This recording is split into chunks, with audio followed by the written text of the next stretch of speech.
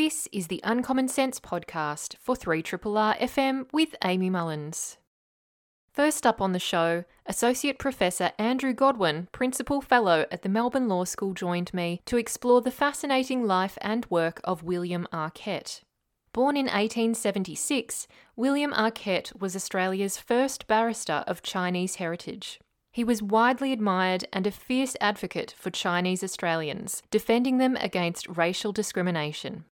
Then, Eliza Hull joined me to discuss her edited anthology by parents with a disability. It's called We've Got This, Stories by Disabled Parents. Eliza joined me to talk about what life is really like as a disabled parent in Australia, both the joys and the complexities. Then, finally, Emeritus Professor Marko Pavlyushin, an expert in Ukrainian studies at Monash University, joined me to discuss Russia's invasion of Ukraine, the historical and political context of the conflict, as well as what's actually happening at the moment. It's particularly wonderful to be joined by Dr. Andrew Godwin. He is a lawyer and he's also based at the Melbourne Law School, which is from the University of Melbourne. He's an associate professor there and a principal fellow. And he's actually going to be chatting with me about a topic that is really, really interesting. And I've got to say, I can't wait to hear from him tomorrow with his public lecture on the same subject, which you will also be able to attend if you find yourself interested and want to know more. That's going to be tomorrow at the Melbourne Law School, both in person and online, and I'll give you the details of that at the end of this conversation. But we're going to be discussing the life and story of William Ah Ket, who was Australia's first barrister of Chinese heritage. He was actually born in regional Victoria in Wangaratta in 1876 and studied law at the University of Melbourne. He has a really wonderful career, which we're going to jump into, but also a really fascinating personal life as well, and a life dedicated to combating the discrimination that was absolutely present in formal and informal ways against Chinese people and Chinese Australians and Asian Australians more broadly, of course. And another thing that is so interesting about William Ah Ket is that he was truly a trailblazer. He was really the only barrister of Chinese heritage for a very long time here in Victoria. So I welcome Dr. Andrew Godwin now, who's joining me. Hi there, Andrew, and thank you so much for coming onto the program. You're welcome, Amy. Thanks so much for having me on the program and also for promoting the lecture that I'll be delivering tomorrow. It's really wonderful to hear that the heritage of both the law school and the Victorian bar is being highlighted, but particularly through the case study of William Ah Ket, who, when you look at his life story, it really is such a perfect story to look through the history of both Chinese Australians in the 19th century and early 20th century, but also those in the legal profession. So I'm really interested in exploring his life in more detail, but I did want to first up ask you in particular, and I know that you lived in China for 10 years, so you yourself are really familiar with Chinese culture and the Chinese language, but I wondered how you first came to know William Ah Ket and what drew you to his story. I'd always had an interest in the history of the Chinese in Victoria, Amy, and I always reflected on how significant the Chinese were in Australia. Their forebears came to Australia many, many years before mine did. Every Australian town has a Chinese restaurant. You'll find Chinese people memorialised in cemeteries around Australia. A lot of them, of course, came during the mid-19th century as part of the gold rush. So it was really through my interest in the Chinese in Victoria, my long-standing interest in Chinese culture and Chinese language.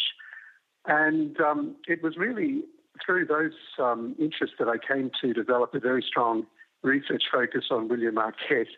But my formal research project, if you like, commenced back in 2019 when I travelled to Canberra to a ceremony at the High Court of Australia, which featured the Chief Justice who gave the keynote address at the William Ah Ket Scholarship in 2019.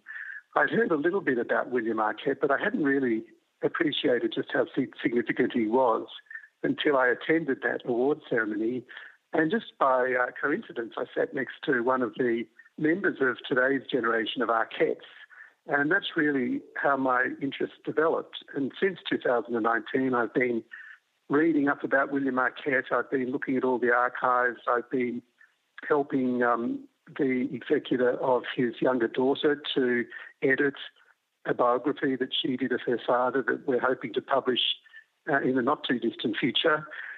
And I've also been looking at the impact that William had on the legal profession and the work he did in the courts for cases in which he appeared. One case in particular is still cited as good law today. That was a High Court case called Potter and Minahan. And so it's been a real delight for me to embark on this journey of discovery, particularly given my interest in China, in things Chinese. And it's remarkable when you think about William's story because he is a great example of diversity. Back in the late 19th century, early 20th century, and indeed as pointed out by Peter Yule, who recently published a history of the Victorian bar, William was the first non-European barrister, or the only non-European barrister in the first 120 years of the Victorian bar. So you can start to appreciate just what a trailblazer he was, as you mentioned in your lead-in, and just how important it is for Australians to become familiar with the contribution of the Chinese, the extent to which they've been part of the very fabric of our society, and how remarkable their contribution has been, particularly in areas relating to diversity. Oh, absolutely. And I myself was really shocked to hear about the fact that the next person of Asian heritage who was admitted to the bar in Victoria came many, many decades later. So William Ah Ket really was, as you've just mentioned there, and as I said, a trailblazer, with William Lai being the second ethnic Chinese person to join the bar in 1988, 84 years after Ah Ket did. So yeah, it is really surprising, but then I guess not so surprising when we think about the bar and also the fact that gender diversity has been such a challenge in the Victorian bar for many years as well. So all kinds of diversities has been something that the bar has struggled with.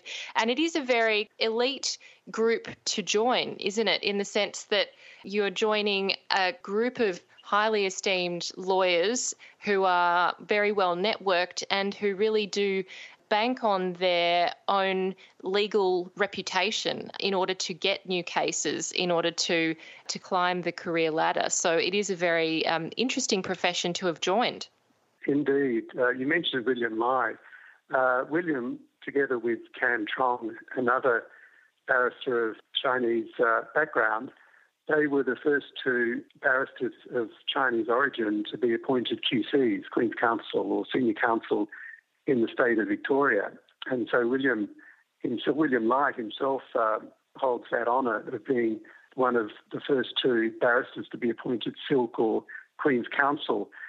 And indeed, one barrister whom William knew quite well, although she was quite a bit younger than William, and I'm talking here about William Ah Ket, was Joan Rosenose, who was the first woman in the state of Victoria to be appointed Silk.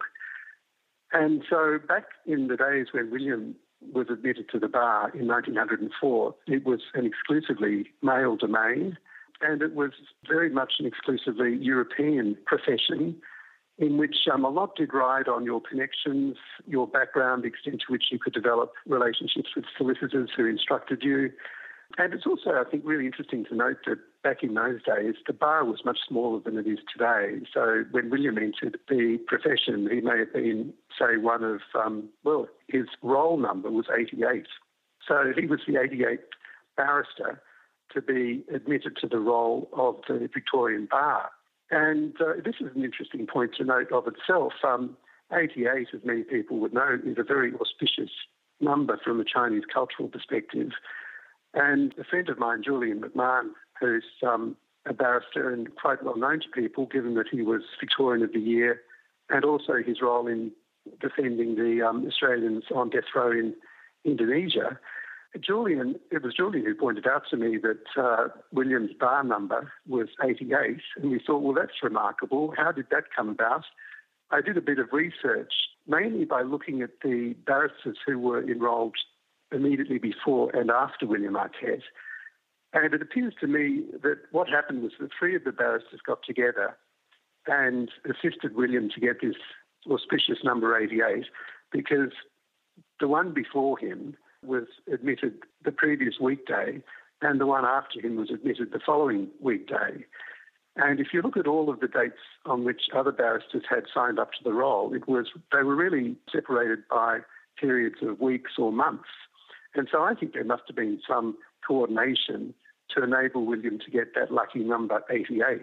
But yes, you're absolutely right. He was the first non-European and remained so for 120 years until William Lyon Cantrong came along. And so it's an interesting point to note given the increasing diversity in the profession today. It was really interesting, I think, to read about or read of one of the quotes in an article that is up on the Melbourne Law School's website by yourself, where you referenced a kind of light-hearted conversation between William Ah Ket and Joan Rosanov, QC, who was the first Jewish woman in Australia to be admitted as a barrister. And you quote this conversation as being between Ah Ket and Joan. And he said to her, "You and I have both chosen the wrong profession, Joan. We will never satisfy our ambitions. Neither of us will ever be made a judge. You because you are a woman, I because I am Chinese. We should have done medicine." Which is still funny to me to think that That's a joke now. We should have done medicine. That's right. No, I think it's fortunate now that things have changed, and the current Chief Justice of Victoria, Chief Justice Ferguson, is the second woman to hold that position, the first one being Marilyn Warren. We have a female Chief Justice of the High Court of Australia, Chief Justice Keefe. And so women really do, in many respects, outrank men in the legal profession today. In fact, I think the majority of graduates from law school are women. That's a good thing, of course. But in addition to the need to redress certain gender imbalances, it's also important, of course, to look at diversity in terms of ethnicity. And a lot of people have been making a lot of effort to put us on the track of appointing more people of Asian ethnicity and other ethnicities to the bench, and to expand and build upon the diversity that we're enjoying today.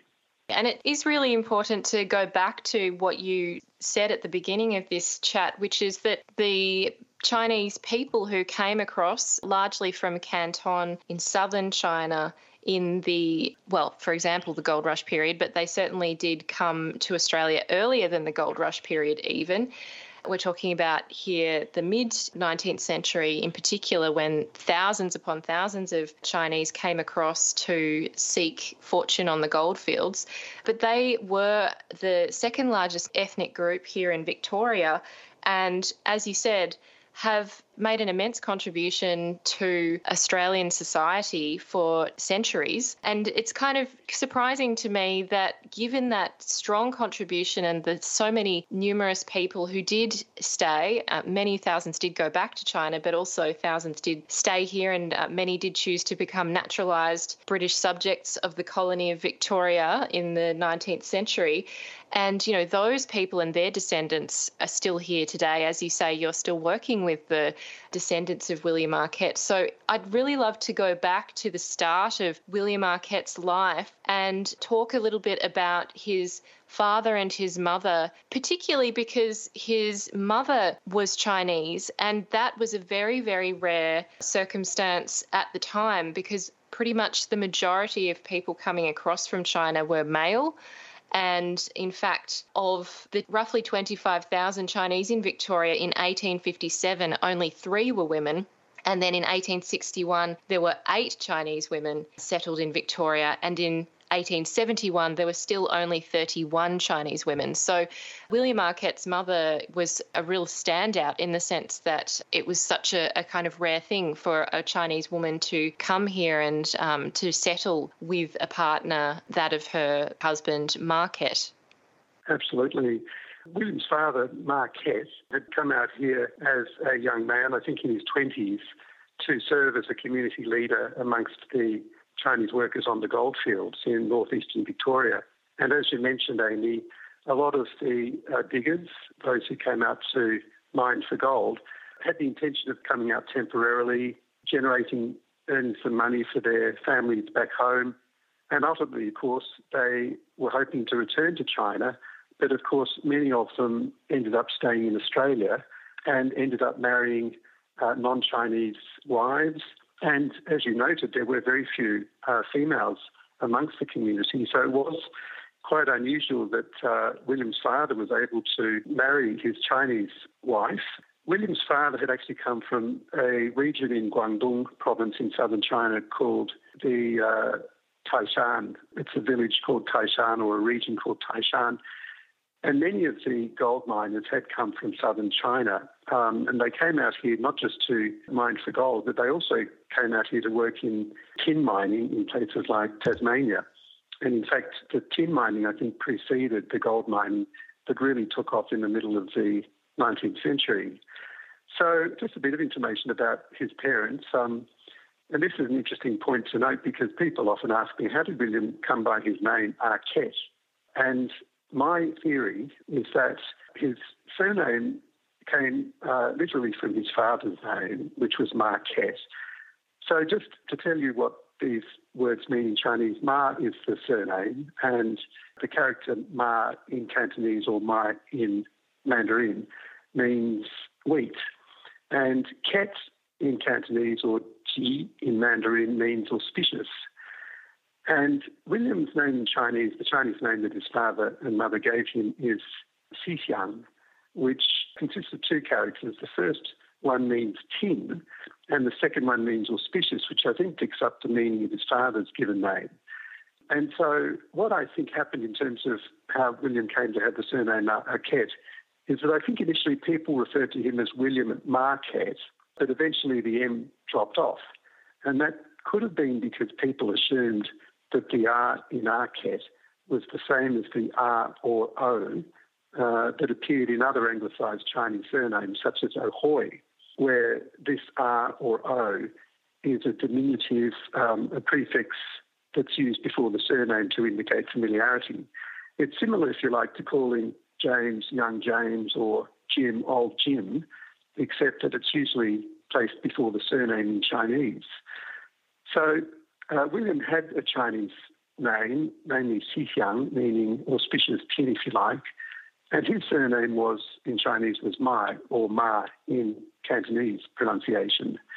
Now, as I mentioned, his father had come out here to work as a community leader and had acted as an interpreter for the workers on the goldfields, and in that capacity had assisted the Chinese with their interactions with society, including the legal system, the courts and the law generally.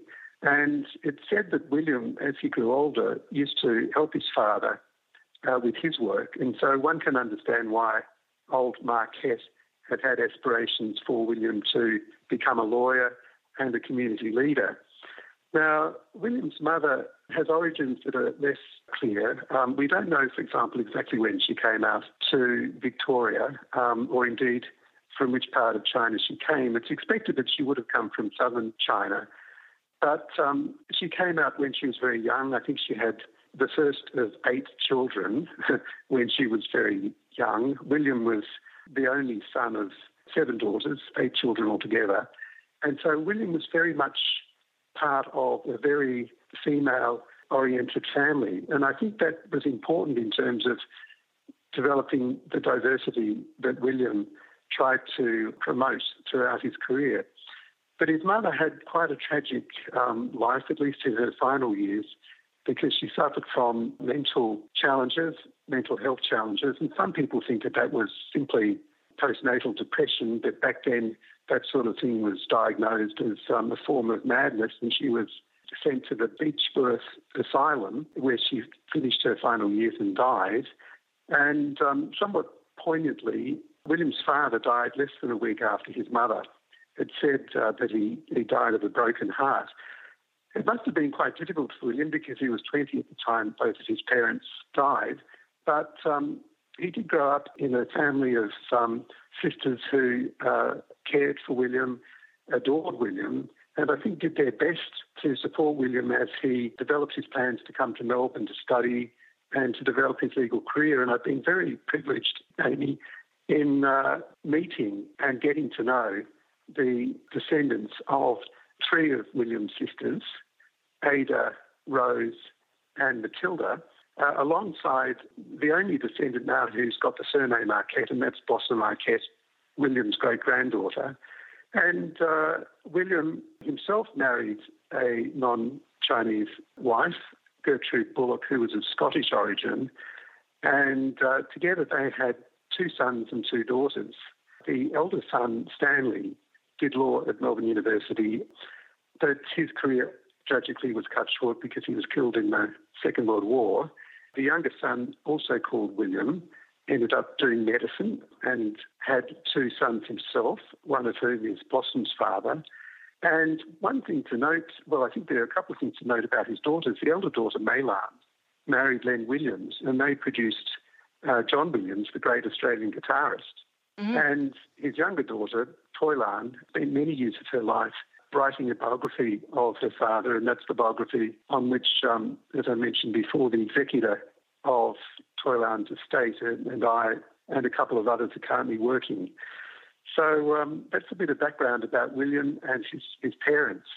I'm very excited to hear about that biography. It's going to be clearly a really interesting thing to be able to read, given Toylan clearly would have had such a deep knowledge of William Ah Ket. And I am particularly interested in also looking at Ah Ket. And I mean, I was surprised to hear or read that he spoke both Cantonese and Mandarin when he was a teenager and assisting his father in court interpreter type roles, mainly because I know that so many mostly spoke Cantonese. But I wonder, his upbringing, it sounds like he was very much supported to have such a deep and highly educated experience, both in the English culture of the time, but also the Chinese culture.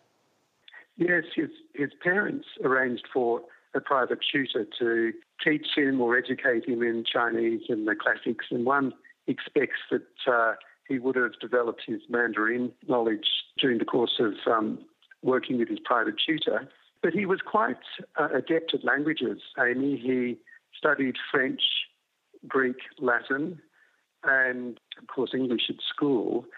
And he was a very well-read and very learned lawyer who was very happy to quote extracts from Shakespeare, extracts from Robbie Burns, the poet, and also Gilbert and Sullivan in his addresses to the court during court proceedings. So he was a very colourful personality in that sense, and he drew on his knowledge of language and literature generally to inform his work, and also as part of his oratory skills, advocacy skills in court. And one thing that I often reflect on is that he was great mates of Robert Menzies, the 12th Prime Minister of Australia, who was younger than he was, but worked as a barrister in the same chambers where William had his room. And it's said, and there's evidence to suggest, I think, that Menzies modelled his oratory skills after William, after observing William in court. He was a very good cross-examiner, and he was also renowned for being a great settler of cases. He encouraged litigants to settle, and he was very, very skillful at supporting that. And I think that is partly a product of his Chinese culture, the extent to which a win-win situation is always better than a win-lose situation. And he developed quite a strong reputation for being a great settler of cases. Well, it does sound like he was very forward-thinking in that regard, given where the legal profession has gone in terms of seeking that kind of conciliatory outcome. I did really love the quote from Sir Robert Menzies from his 1970 book, The Measure of the Years, which is quoted And it is quite revealing, isn't it, when he's talking of William Ah Ket. He says, William Ah Ket did not ever sit on the bench, though he would have been a very competent judge. He was a sound lawyer and a good advocate. His keen sense of fun was concealed behind an almost immovable mask. He was considerably senior to me, but we were great friends. It certainly does say a lot about William Ah Ket that he influenced the longest-serving Prime Minister and a very significant figure in the founding of the Liberal Party.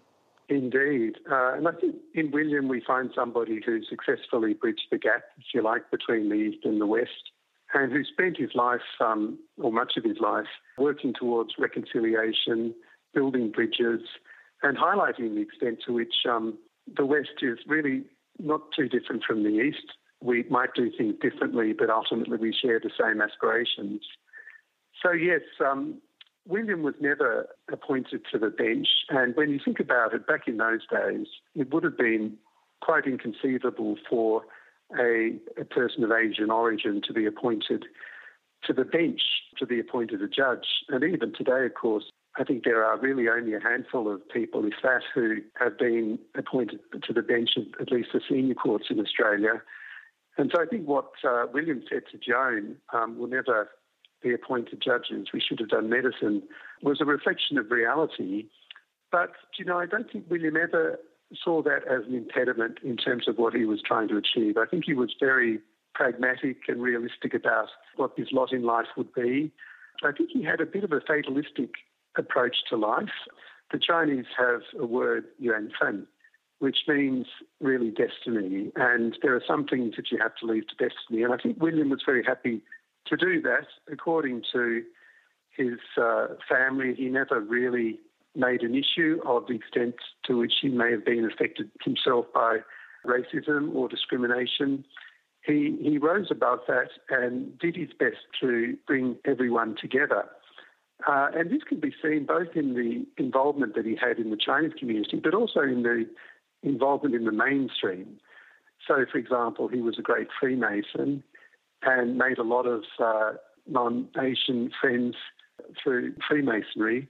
But he also was a leader in the Chinese community. He established an association called the Chinese Australian Association with somebody called Mi Hao Ah Moy, who was the son of Louis Moy, who has come to be known in many contexts as the father of the Chinese in Victoria. He was a very early immigrant who came out in the 1850s, I think. And Mi Hao was the first Chinese Australian to train as an architect. So William lived alongside a number of other prominent Chinese who were trailblazers, and they all worked together to represent the interests of the Chinese and to help the Chinese integrate in the broader community. And I think that's one thing that the Chinese have always been very good at doing, integrating with the broader community, and Australia is all the better for that. I'm really interested to hear about Mi Hao because he's come up in my own research and sounds like a really interesting character. And I know the Moys themselves are a very big family and had many different contributions to Melbourne society.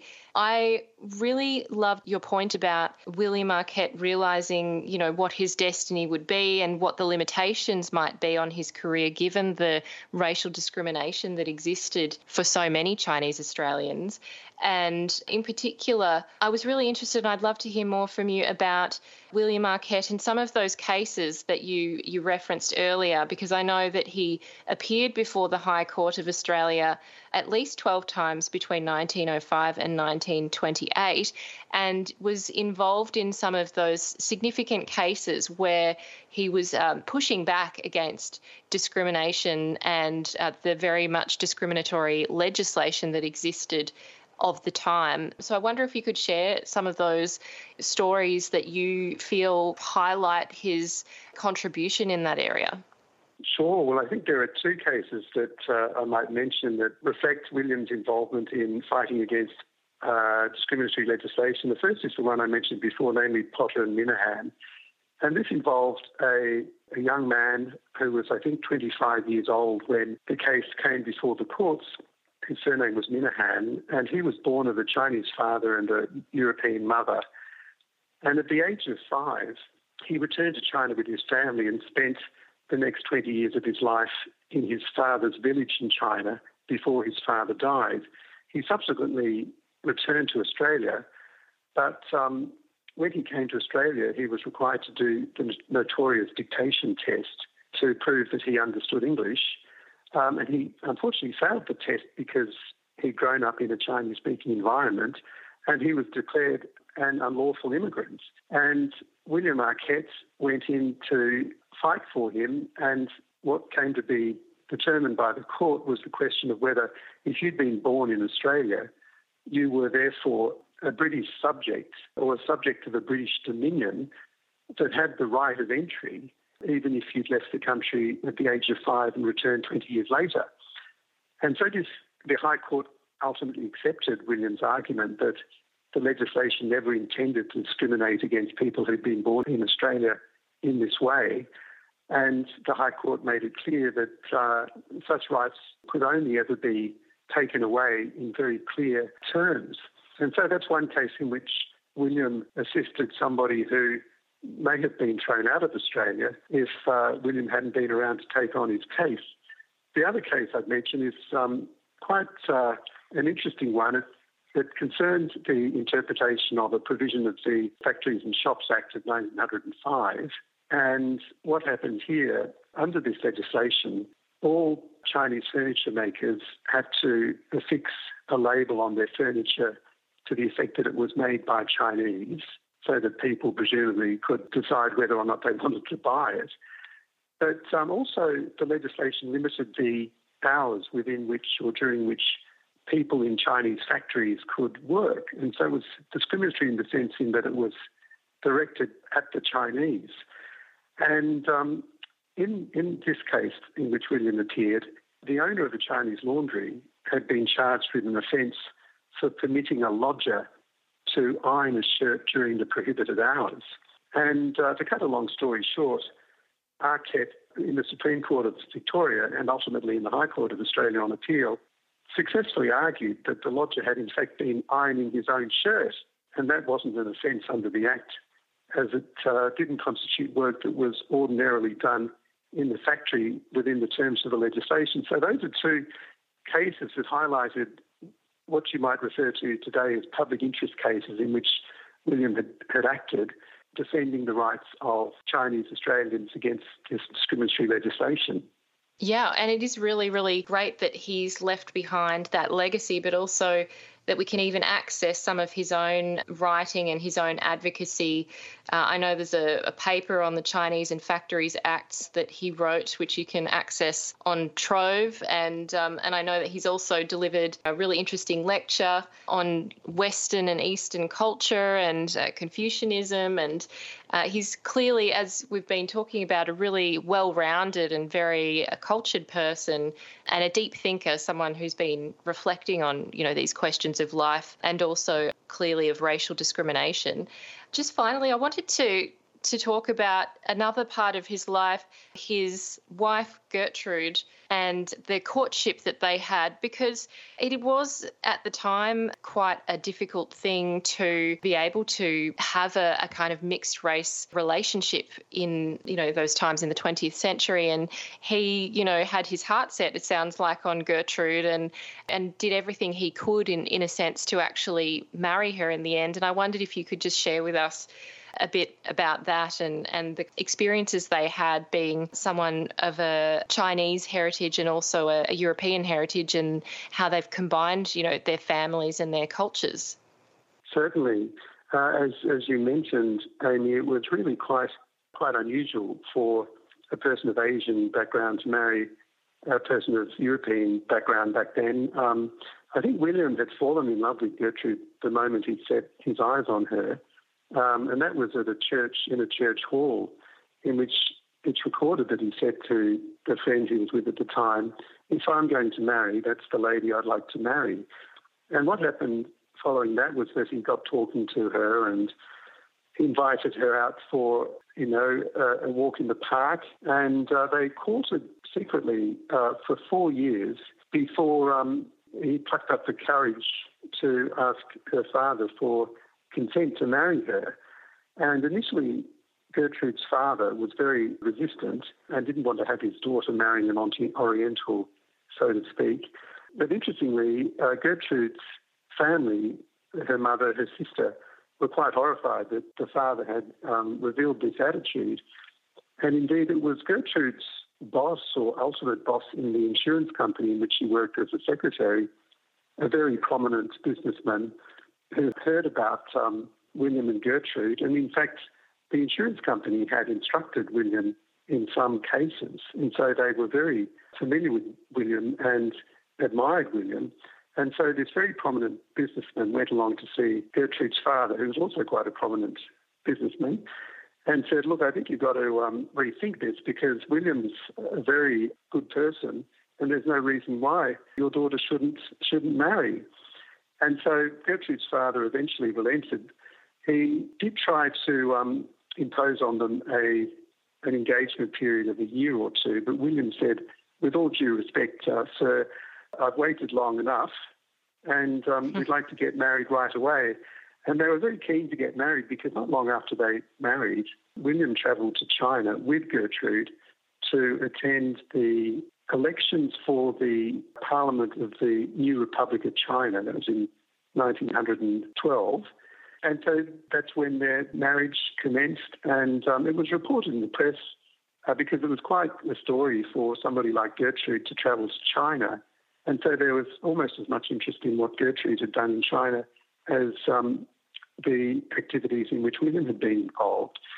So really, as you mentioned at the start, Amy, William and Gertrude were both trailblazers, and many, many people since then have been blazing their own trail.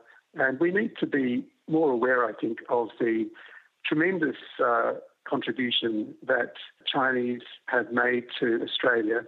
And we need to celebrate their lives, and that I consider myself privileged to be able to do so in relation to William Ah Ket. Absolutely. I couldn't agree more, Andrew. And I know that we've just scratched the surface of what you're going to cover in your Rare Book lecture, which is going to be held at the Melbourne Law School, which is on 185 Pelham Street in Carlton. And it is also going to be streamed online. So it means you can go in person, or if you're unable to attend in person, you can do so virtually. And it's going to be held tomorrow between 6 p.m. and 7 p.m. And as I said, it's presented by yourself, Dr. Andrew Godwin, and it's free to attend. So all you need to do is to register. And I want to say a big thank you to you, Andrew, for drawing our attention to William's life and his contributions. And I really hope that people can understand this even more and engage with your lecture tomorrow to get the full spectrum of his amazing contributions. Thanks very much, Amy. It's been a great pleasure to share my passion for and enthusiasm in William Ah Ket with you and your listeners. And thanks very much for helping us to promote the lecture. Oh, it's my pleasure. I've just been chatting with Dr. Andrew Godwin, and he, as I said, is based at the Melbourne Law School at the University of Melbourne. He's a principal fellow and associate professor and has been researching the life and work of William Ah Ket since 2019. And as you've been listening and hearing about, William Ah Ket was Australia's first barrister of Chinese heritage. You're listening to a Triple R podcast. Discover more podcasts from Triple R exploring science, technology, food, books, social issues, politics, and more. To listen, hit up the Triple R website or your favourite podcast platform. Eliza Hull, who is the person who has been spearheading this wonderful project, which has many forms or many ways that it's been expressed in the world. The latest edition of it is through a book. It is called We've Got This, Stories by Disabled Parents, and it's a collection of essays and interviews by Eliza, essays predominantly written by those who are disabled parents, and also then Eliza has translated some of these conversations she's had into essays by them as well. So it's really wonderful to get such a breadth and depth of experience from people who consider themselves to be disabled or have a chronic illness and that are also parents, and to find out about how they have navigated parenting, but also navigating a world that is very, very hostile in some regards to their needs in terms of accessibility, but also just in terms of acceptance and understanding that everyone is different and that being a parent with a disability is a challenge, but it's also a great strength, and it shows through in the stories here that Eliza has put together. So Eliza, if you're unfamiliar with her, is a contemporary musician, a disability advocate and a writer based in regional Victoria, and as I said, has edited this book, We've Got This, which is out through Black Ink today. I welcome Eliza onto the program now. Hi there, Eliza, and thank you so much for joining us. Hi, thank you for having me. Well, I've got to say I really found this book essential reading, and I'm, upfront disclosure, not a parent, but I did find this book so universal in the sense of understanding human experience, and also particularly from the perspective of disabled parents. And I really appreciated the time that you had clearly taken to bring in so many diverse experiences, not just in terms of the types of disabilities that people have, but also their other intersecting identities. So a big congratulations, first of all, on this book, because it is a real feat. Oh, thank you so much. I'm really glad you enjoyed it.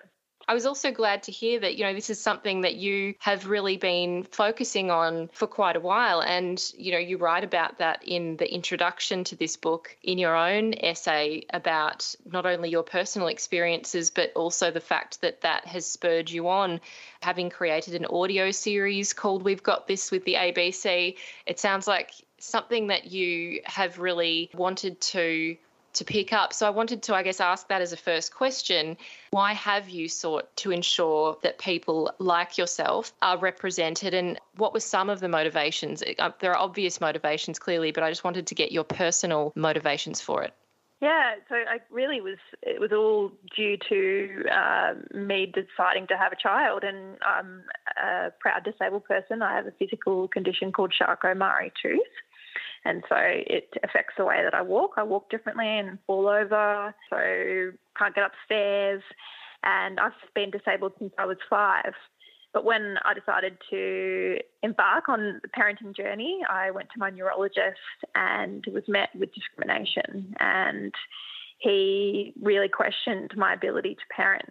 At that moment, I really had nowhere to go, and I felt very alone in my decision to parent, and realised that there just wasn't anything out there that represented parents with disability in an accurate way. And so that was really where the idea to create the audio series came from.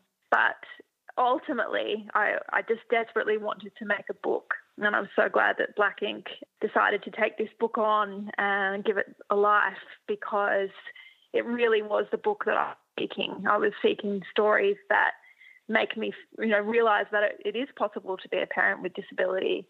And I really hope that that's what this book achieves, that it's really for any person with disability wondering about parenting. But I also, as you said, it's also for non-disabled people, because it's a great education tool, but it's also just human stories. I think that they're really interesting and thought-provocative stories that really capture what it means to be disabled and what it means to be a parent. Yeah, and these two experiences combine in really interesting ways, and every story is vastly different. And that's why I found it just so informative, because I have a feeling that even anyone with, for example, one type of disability might find it particularly interesting to understand how someone with a very different disability might experience parenting, and the differences between someone who perhaps has autism versus someone who is deaf or blind, and the types of challenges that they have come up against, but also what they've discovered to have been a really positive part of their life. And I think what came through or shone through for me in this book was that becoming a parent seemed to have changed many people's relationship to their disability, often in a positive way. And often when there was a lot of shame that's talked about before becoming a parent and having a disability. A lot of people seem to have become more proud of their disability and to kind of have been able to embrace it more, presumably because they've had to experience parenting in front of other parents with their own children who ask very direct, blunt questions at times, very entertaining questions sometimes as well, about why their parent is different to the other parents. So I really was interested in that relationship with one's disability and how that evolves for different people in the book. And maybe it'd be great to hear from you personally first in terms of, your physical disability. And I know that you recount one of the stories from your own experience where your child said, "Mummy, why do you walk like a penguin?" And, and that was really cute, but also it does bring up some of those real experiences for you that you recount in that introduction. So I wonder if you could share with us your experience to your own disability and how that might have changed when you had a child. Yeah, I think that's a really great reflection. So thank you for that. I think you're right. I think a lot of these parents within this book, actually having children is what enabled us to be disability proud. And so I think due to lack of representation in the media and societal belief around disability, a lot of us have internalised ableism and unfortunately have viewed ourselves as less than or othered ourselves from the wider community. And having children actually, I think it's just, when you have a child, you realise that it's really important to be yourself and be authentic and model that for your children because you want them to be themselves and you want to create a space where they feel like they can be whoever they want to be. And so having my children was really the start of me, I guess, owning who I am and not being afraid. And I have to say it's been such an incredible weight lifted to speak about it openly and not hide, because for so long I would hide and not walk in front of people or just be so afraid that I was going to be stared at or prayed for on the street or laughed at. And now I just don't feel that shame anymore. So, yeah, I think you're right. I think that's definitely a common thread within the book, that a lot of these parents now are proud of their disability, and that was created by having children. And I know that sense of pride seems to translate across to the children themselves, who also say proudly, and as you quoted in your introduction, your own child, your daughter, now when asked always says proudly, "My mum has a disability." And that's also something that comes up in other people's stories, is that the children are very proud to say what type of disability their parent has, or they're very, very upfront about it and proud about it.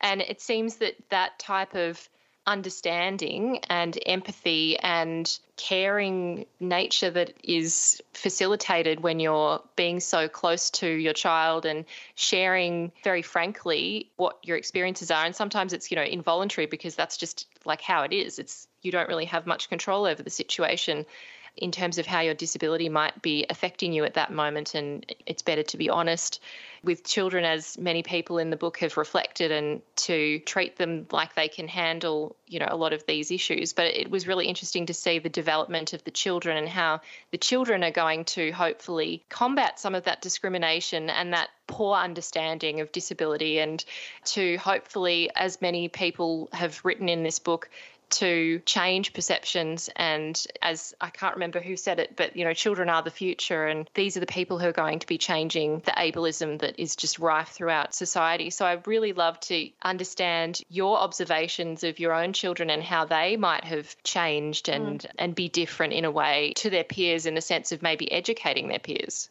Yeah, absolutely. I think that's very true. You're spot on that children are the future. And I definitely saw that happen when I was in the kindergarten line, and I had another parent with their child. The child was being curious and just said, "Why does she walk like that?" And at that point, I really wanted to step in and discuss disability. But the parent knew that I had a disability because we'd spoken about it, but instead said that I'd been in a terrible accident. And I just, I didn't want to undermine that parent, so I went along with it. But I remember walking into the kinder with my daughter, and she said, "That's not true. You have a disability. Like you're proud of your disability." My daughter said to me, and I realised then that that's really there isn't stigma around disability in our home, and because we talk about it and we do so in a way that's curious and kind, that, it's just there really isn't any stigma around disability. And I think that each of these families prove that having a diverse family where disability is celebrated and not seen as a deficit creates children that are open and kind and inclusive, ultimately. And so I think that is definitely the biggest positive of having a family that has disability in it. And more than 15% of households in Australia have at least one parent with disability, whether that be chronic illness or parents that are deaf or parents that are neurodivergent. So, a lot of families have a parent with disability, and I think the more that we have these conversations and speak about it, and I don't really like to use the word normalise, but I will, and normalise disability, that the better that we are, and diversity does make this world beautiful. Absolutely, it does. And it's interesting also, part of what comes up in this book is the difference and also similarities between the experiences of those who've acquired a disability or a chronic illness and then those who were born with a disability or perhaps have a genetic component to their disability. And that comes up in a lot of the stories, is this discrimination against particularly those who have a genetic component to their disability, because they're met with at every turn, particularly during pregnancy, these discussions about, well, should you be passing this potentially on to your offspring? And there's this huge amount of judgment and concern that's put on the parent around, well, is the child, quote unquote, healthy, and are they going to be different like you? And it brings up so many experiences and emotions for the people who are writing. And I know you also referenced that in your own introduction about that question. So I wondered if you could reflect on that experience that yourself and a lot of the authors in this book have around those questions of genetics and the huge amount of discrimination, whether it's conscious or unconscious, in the medical system in particular, which seems to, it comes up so often. It's really quite depressing how often it does in these stories. Yeah, I think almost every story, actually. Yeah, look, I think ultimately disability is true, like it's truly seen as a negative and a deficit, and actually all parents are really told that they should be screening for disability. So that's ultimately what's happening, is that in the medical world, disability is screened and terminated. Which can be very hurtful when you are a person with disability and you have the potential to pass on your disability, that you can see it as that they want to screen for somebody like you. And it can feel, as I said, hurtful. But it doesn't come with, I guess, such a big question and a big subject, and it's not something that I took lightly. I have the chance to pass on my disability as a 50% chance. And it's tricky because I am proud of my disability, and I wouldn't want to not be disabled because it's brought so much richness to my life and enabled me to write this, help create this book and write this chapter in this book. But ultimately, I know what world we live in as well, and I know how much discrimination I have faced in the past, and I don't want that for my kids. I also know that there is just so many physical barriers in the world, but ultimately it's the world that ought to change. It's not me. And so I chose to have children, and luckily I did choose to have children because it's been the most amazing experience, and I have two incredible kids. And so I think it's a really big question, and I think within the book we do discuss it in all different ways. But ultimately, the experiences, say, of Brent Phillips, who's deaf, him and his partner are both deaf. When they were in the hospital, their child had the hearing test that's screened, and the nurse at that moment, there actually wasn't even an interpreter offered, so they couldn't even understand the nurse. They had to lip read the nurse what she was saying, and she was overjoyed and congratulated them and just so excited that their child wasn't like them and their child wasn't deaf. But Brent is extremely proud to be deaf. It's his community, it's his identity. And so for someone to congratulate you at that moment that your child is not like you, it's very hurtful. And ultimately it feeds into wider issues around people's belief on whether you have the ability to be a good parent. And so often parents, for instance, in the book, parents that are blind, a social worker was called straight away because of the feeling that they didn't have the ability to parent. And also parents that have intellectual disability, more than 60% of these parents have their children taken from them before they're offered any support or education to be parents. And for any parent, it's a big task to be a parent. It's something that we have to learn and something that takes time day by day. And for parents with intellectual disability, there are added complexities, and yet for some reason, support and education is not offered to these parents. Instead, child protection is often rung without giving these parents the chance. So that's, I think, a wider issue as well. Yeah, I'm really glad that you did capture the story of people with an intellectual disability, because it's very harrowing to read about the fact that someone's had their child taken from them and that they haven't been able to have that relationship with their child that they would have liked. It's kind of really hard to imagine, and it's just so terrible to hear that it's so widespread in terms of that experience. And one of the things that, as you mentioned in that story about being congratulated for not having a child who was deaf, the author talks about being part of this very proud deaf culture, Brent Phillips, and saying that, this is something that many deaf people will be familiar with, maybe less so the people outside the deaf community. But once you read that chapter, you start to understand how interesting and wonderful that deaf culture must be for people who are in it. And he writes to say that he signed up their child to Auslan, and, they were speaking Auslan with their child from day one, essentially teaching them from birth, sign language. So, it was really interesting to hear about that particular story that you raised there, and his partner Mel, and how they navigated these challenges when they're both deaf and couldn't hear certain things, and how they managed it. I guess it just brought home to me that even in these circumstances where perhaps two of the parents, both partners, have a disability, there are always ways to innovate and be creative. And as they say, they're fiercely independent as well, and that they would never want that taken away from them, and that for their children to ever feel like their parents were reliant upon them, and clearly they're not. So I just really loved that story, because it did draw out those issues that perhaps someone without a disability might make assumptions about, which is, the other partner clearly must pick up all the load and do much more than the other person. And in these stories, clearly it's not the case that there's a major unequal distribution of parenting. There's kind of really interesting and different and creative ways that both parents manage the day-to-day life of being a parent. Yeah, absolutely. And as I say in my introduction, as a disabled person, you have constantly had to be flexible and creative and adaptable, because, for instance, when I go to a building and I haven't been there before, I have to navigate. How am I going to get into this building? If it's inaccessible, what are the ways I can get inside?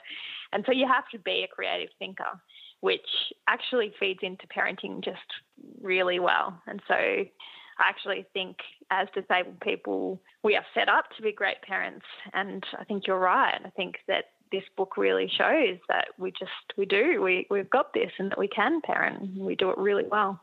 Yeah, and I think that many people who don't have a disability or don't have experience knowing someone with a disability would benefit from this book, in the sense that they can get a far deeper understanding of how parenting can be as well, the experience of parenting.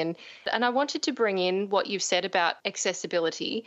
That's something that Leifa brought up, and I really enjoyed that part of her essay, and it obviously comes up in many people's essays and experiences, is this issue that the world is generally inaccessible to people with a disability, and even, as Leifa brings up, to parents with big prams trying to get on certain trams or trains, trying to get into different places. And she brings up in her essay the fact that she realised how much parents expect suddenly to have this level of accessibility that disabled people have been wanting and needing since time immemorial. And then suddenly they're kind of faced with similar issues, and the interesting dynamic that brought up for her, and the kind of accommodations that are made for parents, disabled parents, but also just parents in general, and how she benefited in a way from the fact that she'd become a parent.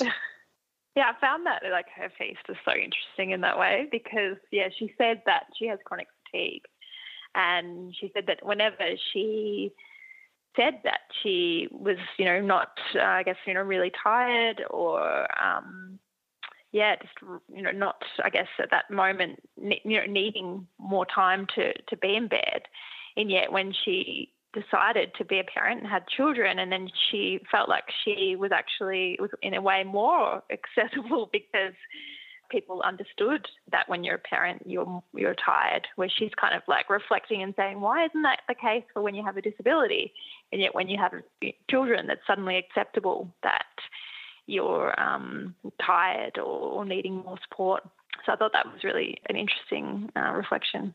Yeah, and it certainly brought up in her piece the issues that people with those whole body, whole system chronic illnesses and disabilities experience when you're, completely debilitated at times and you can't even leave the house, which some people with severe chronic fatigue and even mild to moderate chronic fatigue can have, is this general incapacity and unpredictable incapacity at times to be able to do things. And she talks about that shame that she had and the issues that she had facing up to what her worth was as a human when she couldn't financially contribute, and when society expects that your value is based on your career and your identity and what kind of supposed productive activities you're doing to further society or your family. And, she was grappling with these issues and writes about her coming to grips with the fact that it's okay to ask for help, and that being part of a community that supports each other and nurtures each other is actually something to be very proud of, and that you don't need to be tied to your capacity to earn lots of money. And I just really found that particularly interesting, her shift between this feeling of deep kind of shame and reflection and what am I contributing, to a point where she felt that she's supported so widely by so many different people that that's something to be proud of. And I know that comes up in other stories as well, that it's like a village that looks after each other, and that it's something that benefits someone who's disabled, but it also benefits the community in a way. Yeah, I feel like parenting just shouldn't be an isolating experience, but often it is. I think within these stories it really proves that it is important to have community and to have a village around you, and that's okay. There shouldn't be any shame in that. I think, Leifa's really enjoyed her story because it showed that by being someone that had a disability, that she was actually, already used to that negotiation around what her day looks like, and that flexibility and change. And due to having a disability, that some days can look really different. And so when you have a child, that is exactly what happens. So she was, very, very used to that life. And I really like that reflection in her piece. Yeah. Another also interesting element to these stories, which I think is drawn out in Jacinta Parsons' essay.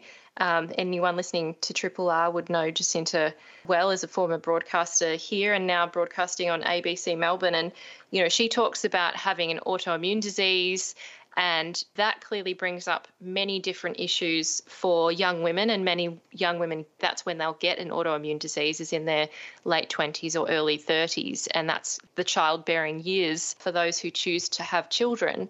And I found her story particularly harrowing in a way because, she was reflecting on her body's capacity to even hold a child and bear a child. And she even, was, I guess, faced by those issues from her own, medical team, who remarked upon, I think, after her second child, that this surely has to be the last one, because your body just can't really take it anymore. And other women bring this up when they're talking about bearing children and this idea of their body as being potentially broken, but then they kind of discover that no, it's a very resilient thing. So I wondered if you could reflect on that, both personally but also the stories that you read and brought together. Yeah, well, I think, again, I look at like the society belief around disability, and it's very medicalised disability. And so for a lot of my life, I had surgeries growing up. I was a wheelchair user all through high school and primary school at different times. And so from a very young age, that was the way that my disability was spoken about. And generally not to me, but about me. And so it was always, how do we fix the problem? How do we, get rid of disability? I think that feeds into the belief that my body is medicalised, my body ought to be fixed, and therefore maybe I can't be a parent. Maybe my body can't hold, my baby. And it's a really hard thing to come up against. And throughout my pregnancy, I was constantly, and I think a lot of parents can relate, that you're constantly worried, like, how am I going to keep this baby alive if something happens? But it's extra hard when you then go into the hospital to seek support, and you're told by a medical professional that you shouldn't have any children. I had that after my first. I was told, don't have any more. Why would you do that? It's too much. You can't do it. So when you're told all of that information, you trust medical professionals, and you look at it and you go, well, actually, now that I've got 2 kids and my pregnancy was great, my birth was great, really, considering that actually, I can be a parent and my body is capable of being a parent. And thank goodness I didn't listen to you, because now I have my second child. I think a lot of experiences are very similar within the book.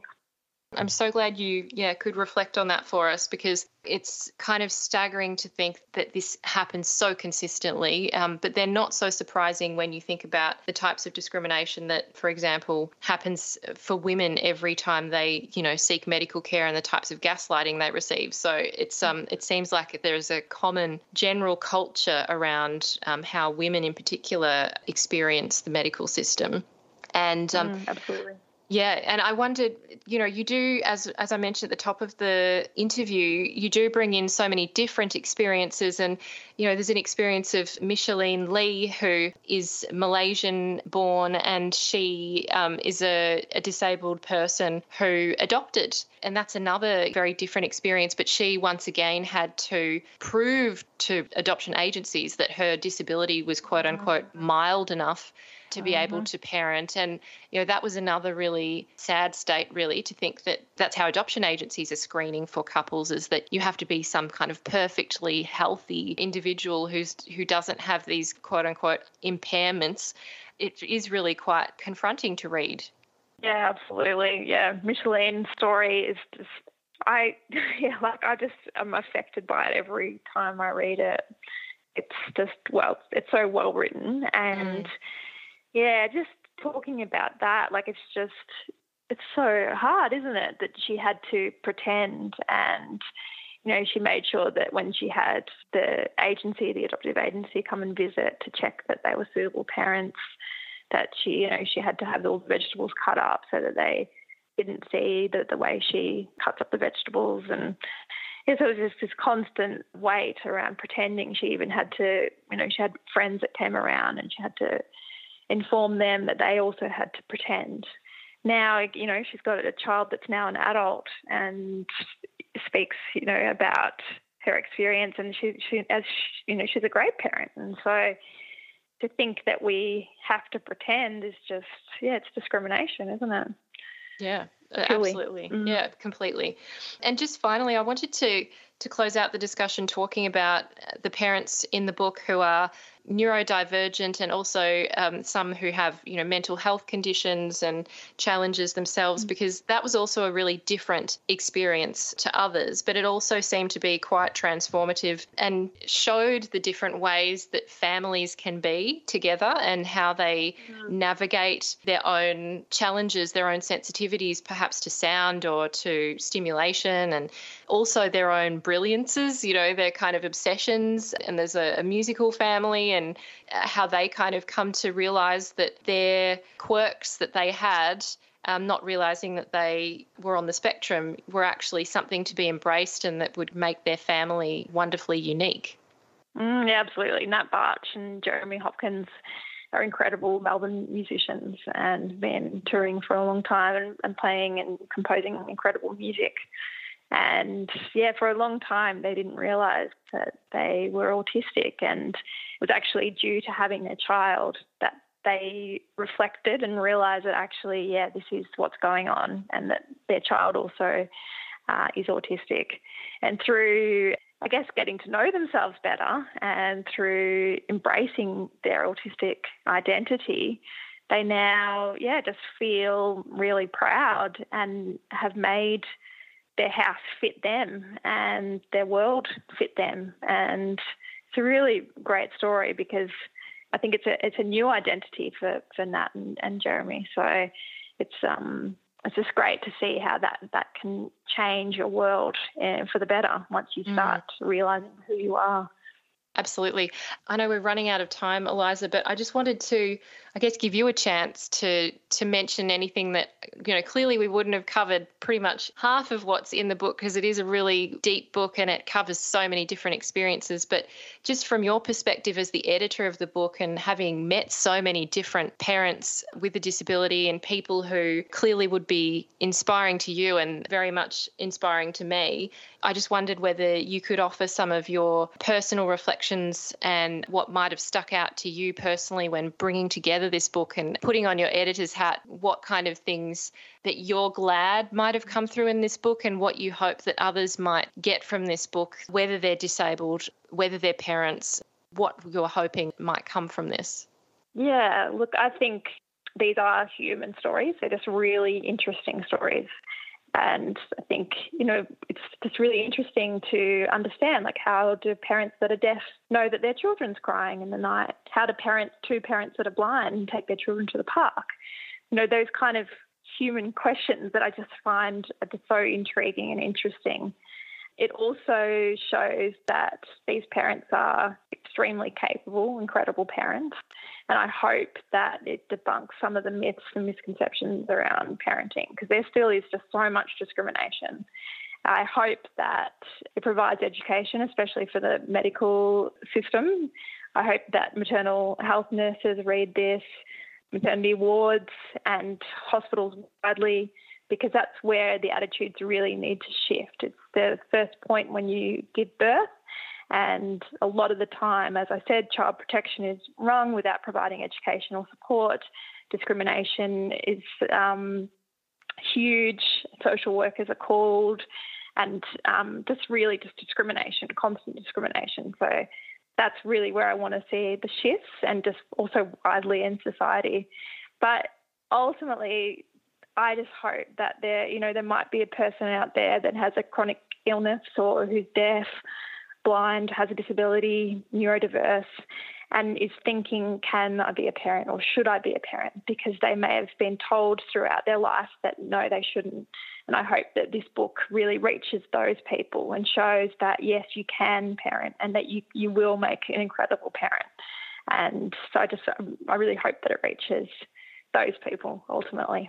I hope so too, and I agree that it's also such a great educational tool for the medical profession in general, but for everyone in society. So I just really take my hat off to you and to say thank you for doing it, because this is really a really immense contribution, and I know that it will create a number of conversations just like this one, but hopefully it sparks off conversations in the playground and in cafes and where parents meet, but also between partners who are thinking about this issue and or people who are even considering becoming a single parent and what that might look like for them. So thank you so much, Eliza, for taking the time to share this with us and also to share your personal story as well. Oh, thank you so much for having me. I've just been chatting there with Eliza Hull, who is the editor of this book that's just been released today called We've Got This, Stories by Disabled Parents. It's been released through Black Ink, and Eliza is a contemporary musician, a disability advocate and writer, and you can follow her on social media as well, and make sure you do pick up this book. It is really wonderful, and I don't say that lightly. This is a podcast from Triple R, an independent media organisation in Melbourne, Australia. To find out more about Triple R or to explore many more shows, podcasts, articles, videos and interviews, head to the Triple R website, rrr.org.au. I'm really honoured to have onto the program Emeritus Professor Marko Pavlichin, and Marko is and has been based at Monash University in the School of Languages, Cultures and Linguistics, particularly his expertise being Ukrainian literature and Ukrainian studies. And Marko is joining me now to talk about the Russian invasion of Ukraine, which obviously has shocked the world in terms of, I guess, the extent to which Russia has sought to invade Ukraine and target several of Ukraine's major cities, not just those kind of outer-lying areas that had been the subject of discussions and a great amount of global diplomacy efforts. So I'm really glad to welcome Marko onto the program now to discuss this issue more broadly, and particularly its political and historical context, but also what is happening right now in Ukraine, certainly from the perspective of Ukrainians as well. So thank you so much, Marko, for taking the time to chat with us. Glad to speak, Amy. Now, Marko, I think that this is something, perhaps an area with which many Australians may not be as familiar with in terms of global political history and political crises, unless they are fortunate enough to have, been around Ukrainian culture or to understand Russian history. So I wonder if we can set the scene for people who may not have the understanding, the kind of basic level of understanding of this conflict and its origins and the kind of historical considerations that are at play at the moment as well. So in terms of Russia and Vladimir Putin, the president, and his decision to invade Ukraine, I mean, I know it's a big question to ask first up, but could you share with us, the historical significance and background to this invasion and where the Soviet Union and Russia today fits into this? Yes, you're right. It's a big question. The Soviet Union collapsed in 1991. The manner of that collapse was that after a coup that attempted to restore the old Soviet order that had been challenged by the more liberal Soviet leader Mikhail Gorbachev,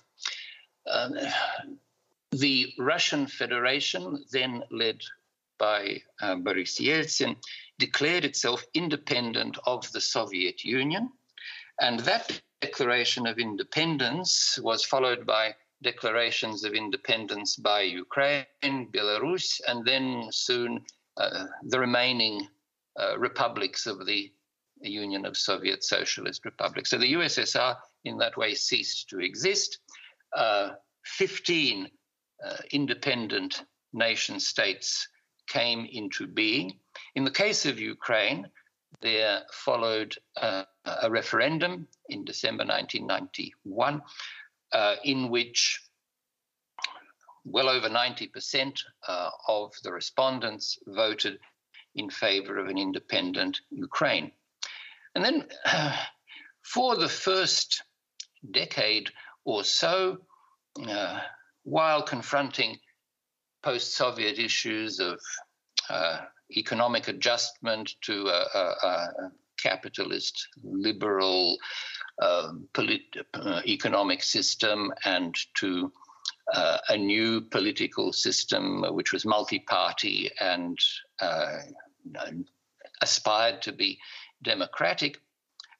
In the course of that decade, relations between Russia and Ukraine, though they weren't free of occasional tensions over economic matters, over issues like the gas supply, were reasonably normal, the way that relations are between neighboring countries which essentially respect each other, but occasionally have tensions when their interests don't overlap. And then Mr. Putin was elected president for the first time, and from that time onwards, the relationship began to sour. The Russian government began to recover some of its habits that it had displayed as when it was, the prime republic of the Soviet Union. Tendencies to want to dominate and determine the internal policies and certainly the foreign policies of its next door neighbors began to emerge. Attempts to ensure that friendly heads of state and heads of government were in place in neighboring republics began to raise their heads, so to speak.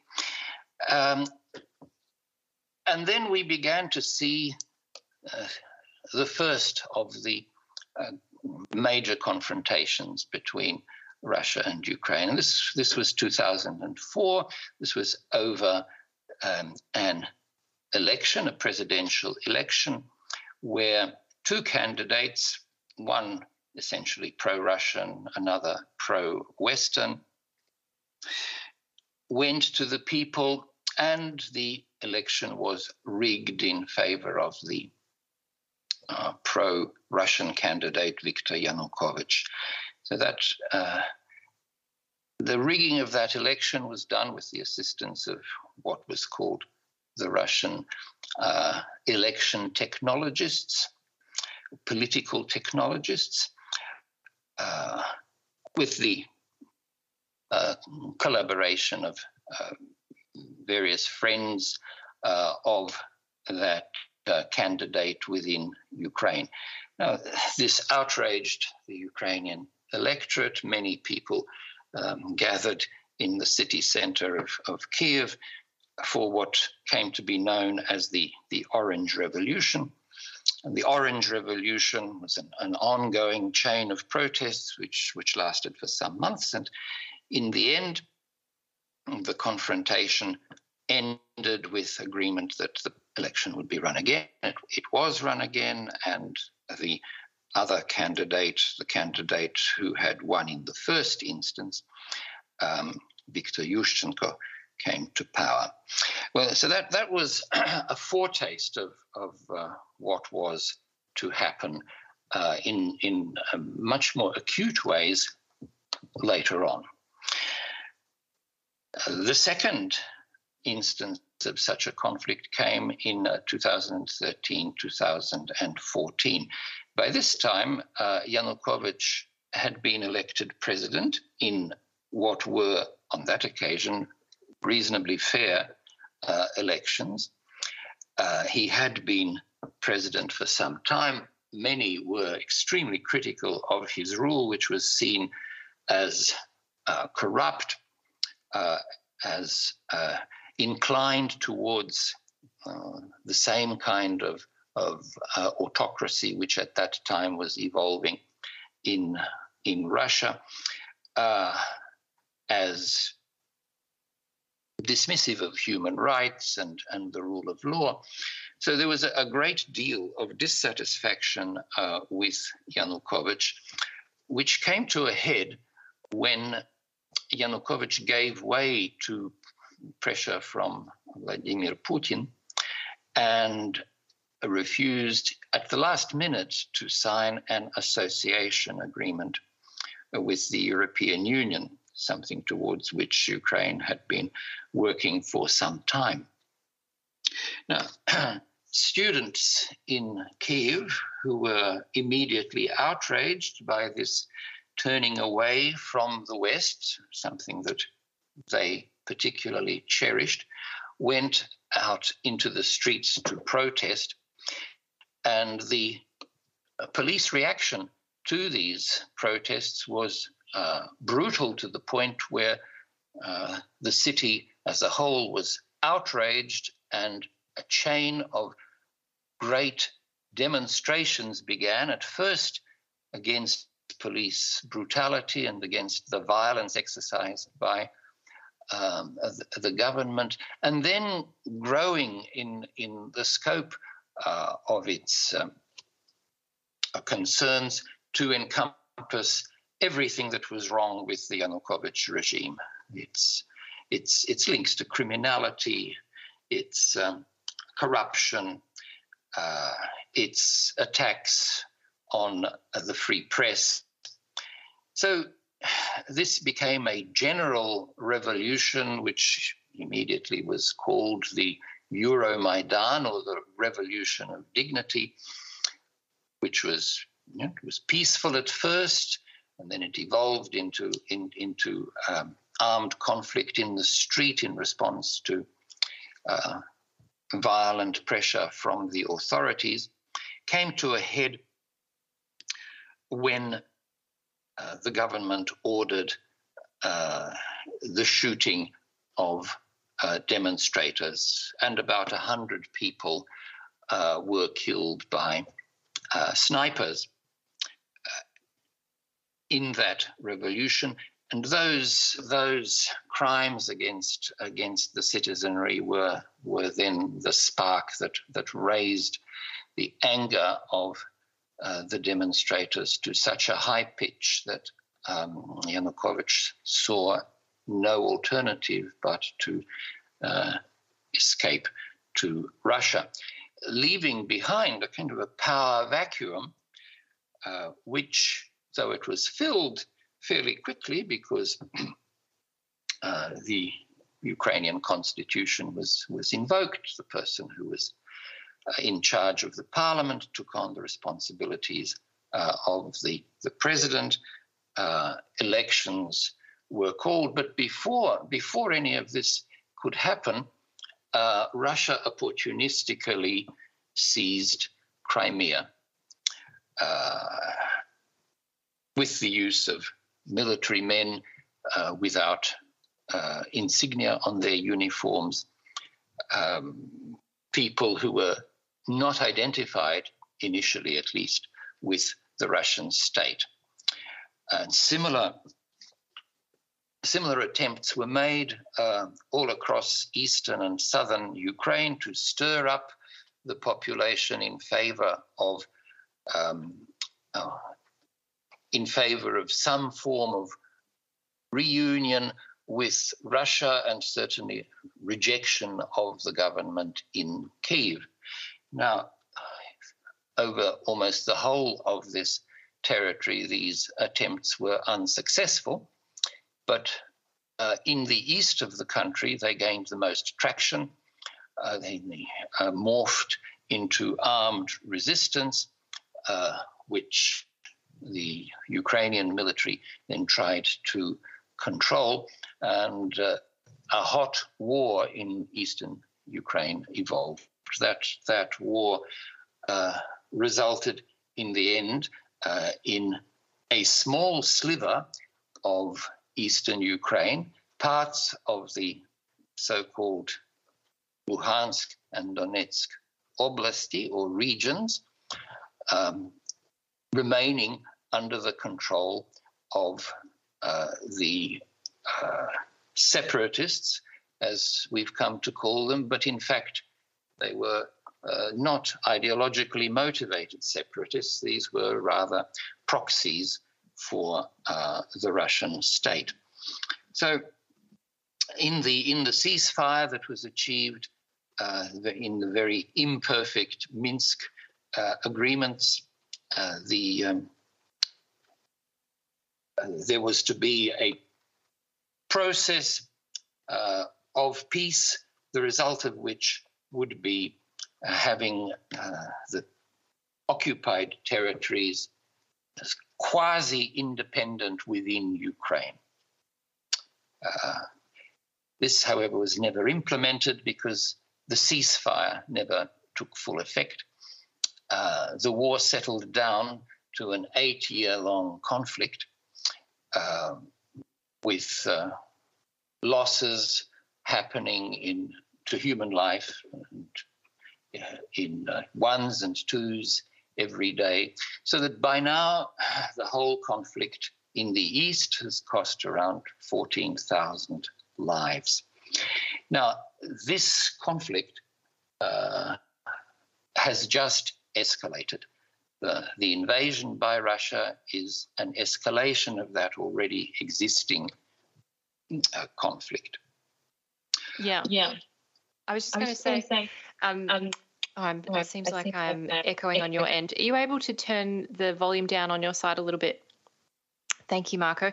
I was just going to say this brings me to one of my, burning questions, I guess, in terms of Russia and Vladimir Putin's motivations for this particular invasion, not only just the timing of it, but also really the location of it and what his stated motivations are, but what it seems like perhaps his true motivations are. And I know it's something that's been of a great deal of speculation on the part of many people who didn't even think he would invade as of a week ago or so.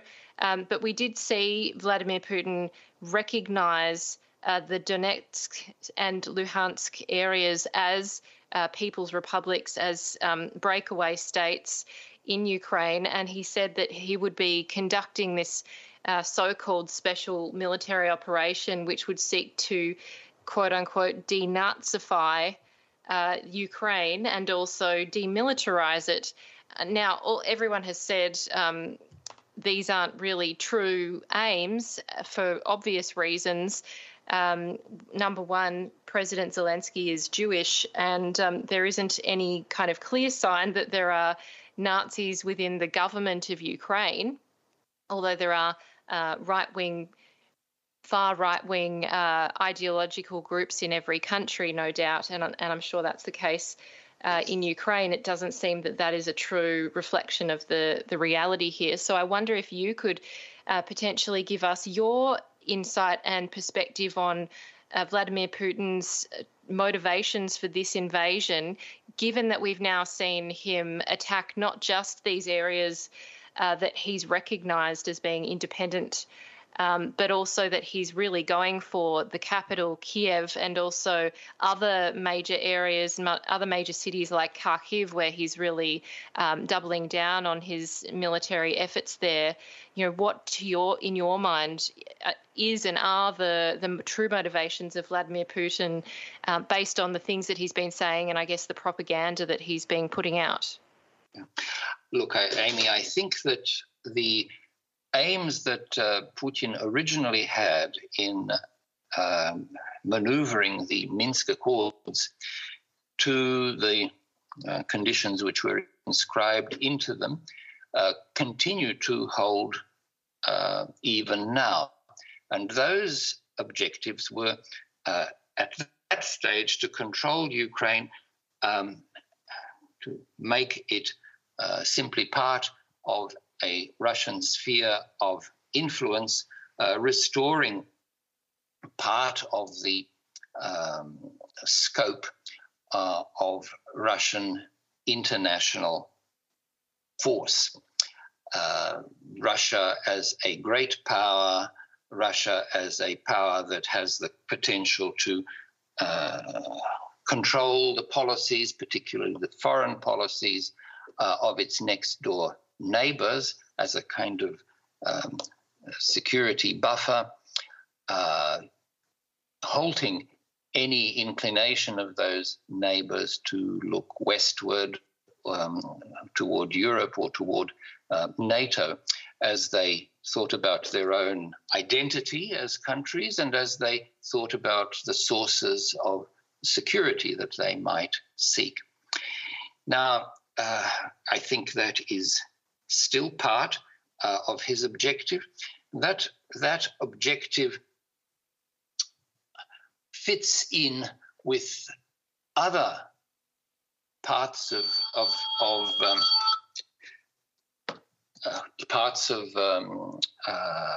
Putin's plan.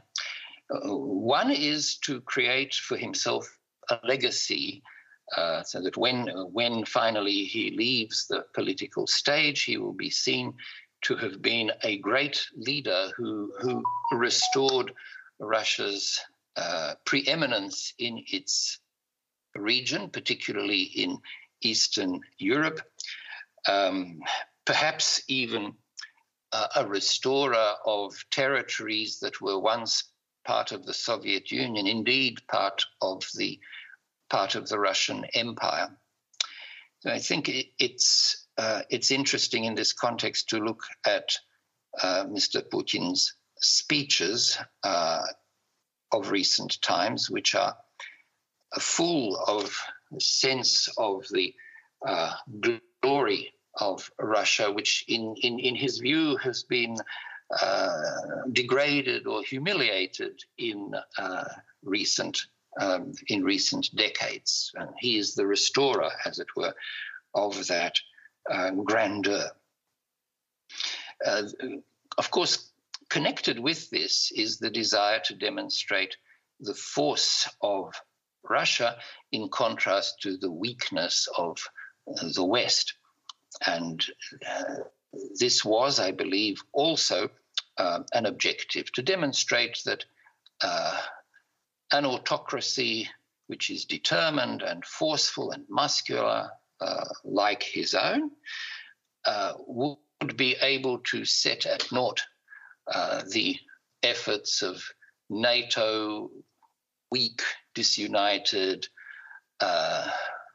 unsure of its own values, frightened of offending Russia, dependent upon Russia for key resources like hydrocarbons. So that these two goals are interrelated, of course. And then there's the third goal, because every dictator needs to play to his audience in order to ensure that at every stage he can be seen to be winning, to be succeeding, to be achieving new goals, to seem, in fact, invincible to his own people. So I think this, too, has been one of the objectives of Putin, to continue to project himself as a powerful leader who undoubtedly lords it over his immediate advisors, who is clearly in charge of the situation and who can surely determine what happens in the international space in his own region, but also in the world at large. So all of those things were to have been achieved by the subjugation of Ukraine through the implementation of the Minsk Accords. And for a long time, and particularly in the end game just before the war, Mr. Putin believed that he could actually maneuver Western leaders into the position where they would pressure Ukraine and President Zelensky to give Putin what he wants without necessarily going to war. And just to bring forward that pressure, Putin encircled Ukraine with troops and armaments, and they were in place My original reading of the situation was that they were in place in order to function as a threat, a plausible, credible threat, which would be visible to NATO and to the West as a whole, in order to persuade the West of the urgency of the situation and of the need to make Ukraine comply with Russia's plans for it.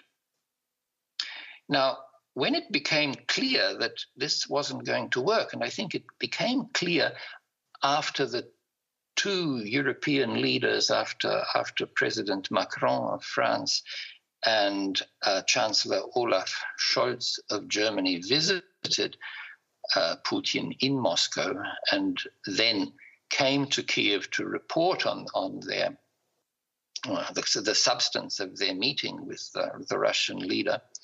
It is reported by parts of the Ukrainian press that the real message that they brought was that Ukraine should give way on the terms of the Minsk Accords, which President Zelensky did not do. And it may well be this that was the trigger to the next steps, which were the formal recognition of the Donetsk and Luhansk people's republics, the delivery of a speech in which Ukraine was described in terms much more radical than had previously been the case, as a country run by a junta of drug addicts and neo-Nazis, and that immediately then preceded the invasion that everyone had feared. Mm. I was just going to say, clearly that President Zelensky is still pushing for a number of things, including membership of the European Union and membership of NATO, two things which it's clear that Russia doesn't want to happen. And obviously they're still not members of those organisations or blocs. So, we haven't seen movement necessarily in that regard, but we have seen since this invasion huge amounts of support, a lot more than I think even others were expecting in terms of military aid to Ukraine in order for Ukrainians to be able to defend themselves, and also not just through their military but through civilians who have now been conscripted to serve. So it is interesting to see, how that has developed, and also how Germany in particular has, stepped up and started to change their foreign policy in quite radical ways, investing more of their GDP in military spending from 1.4% to 2%.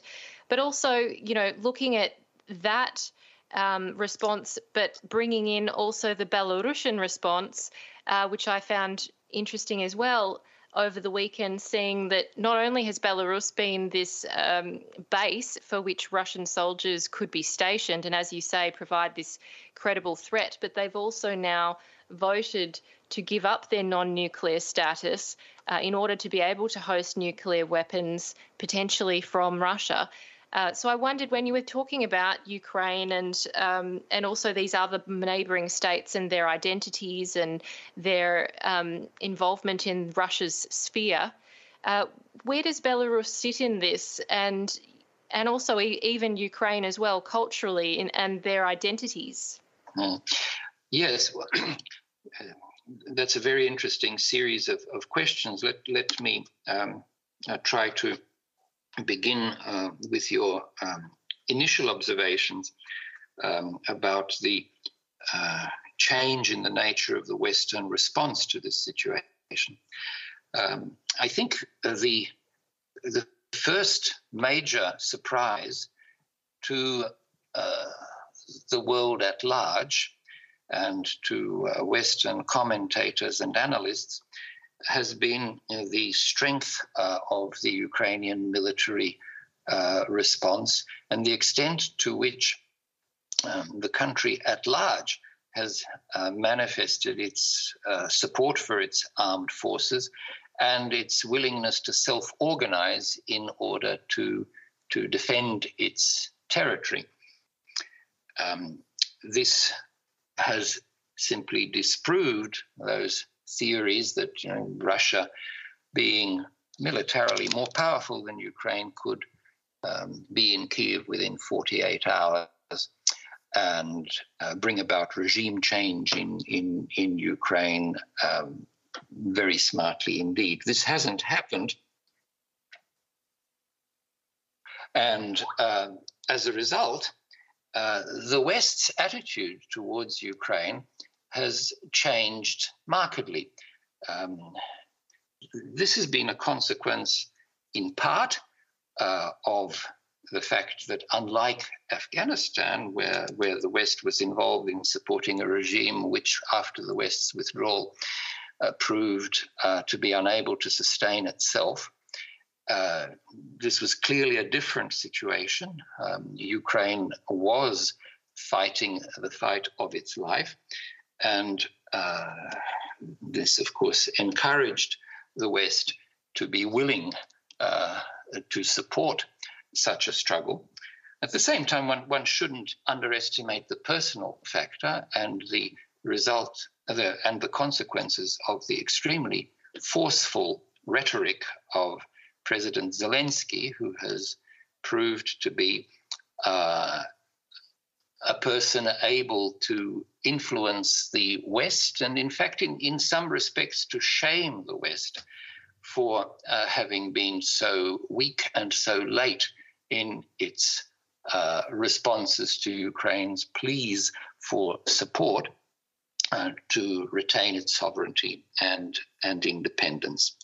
So the Western reaction is now much more powerful and forceful, and the United States and NATO as a whole, and the member states of NATO separately, are supporting Ukraine with defensive weapons, enabling it to increase the effectiveness of its defense against Russian Federation forces.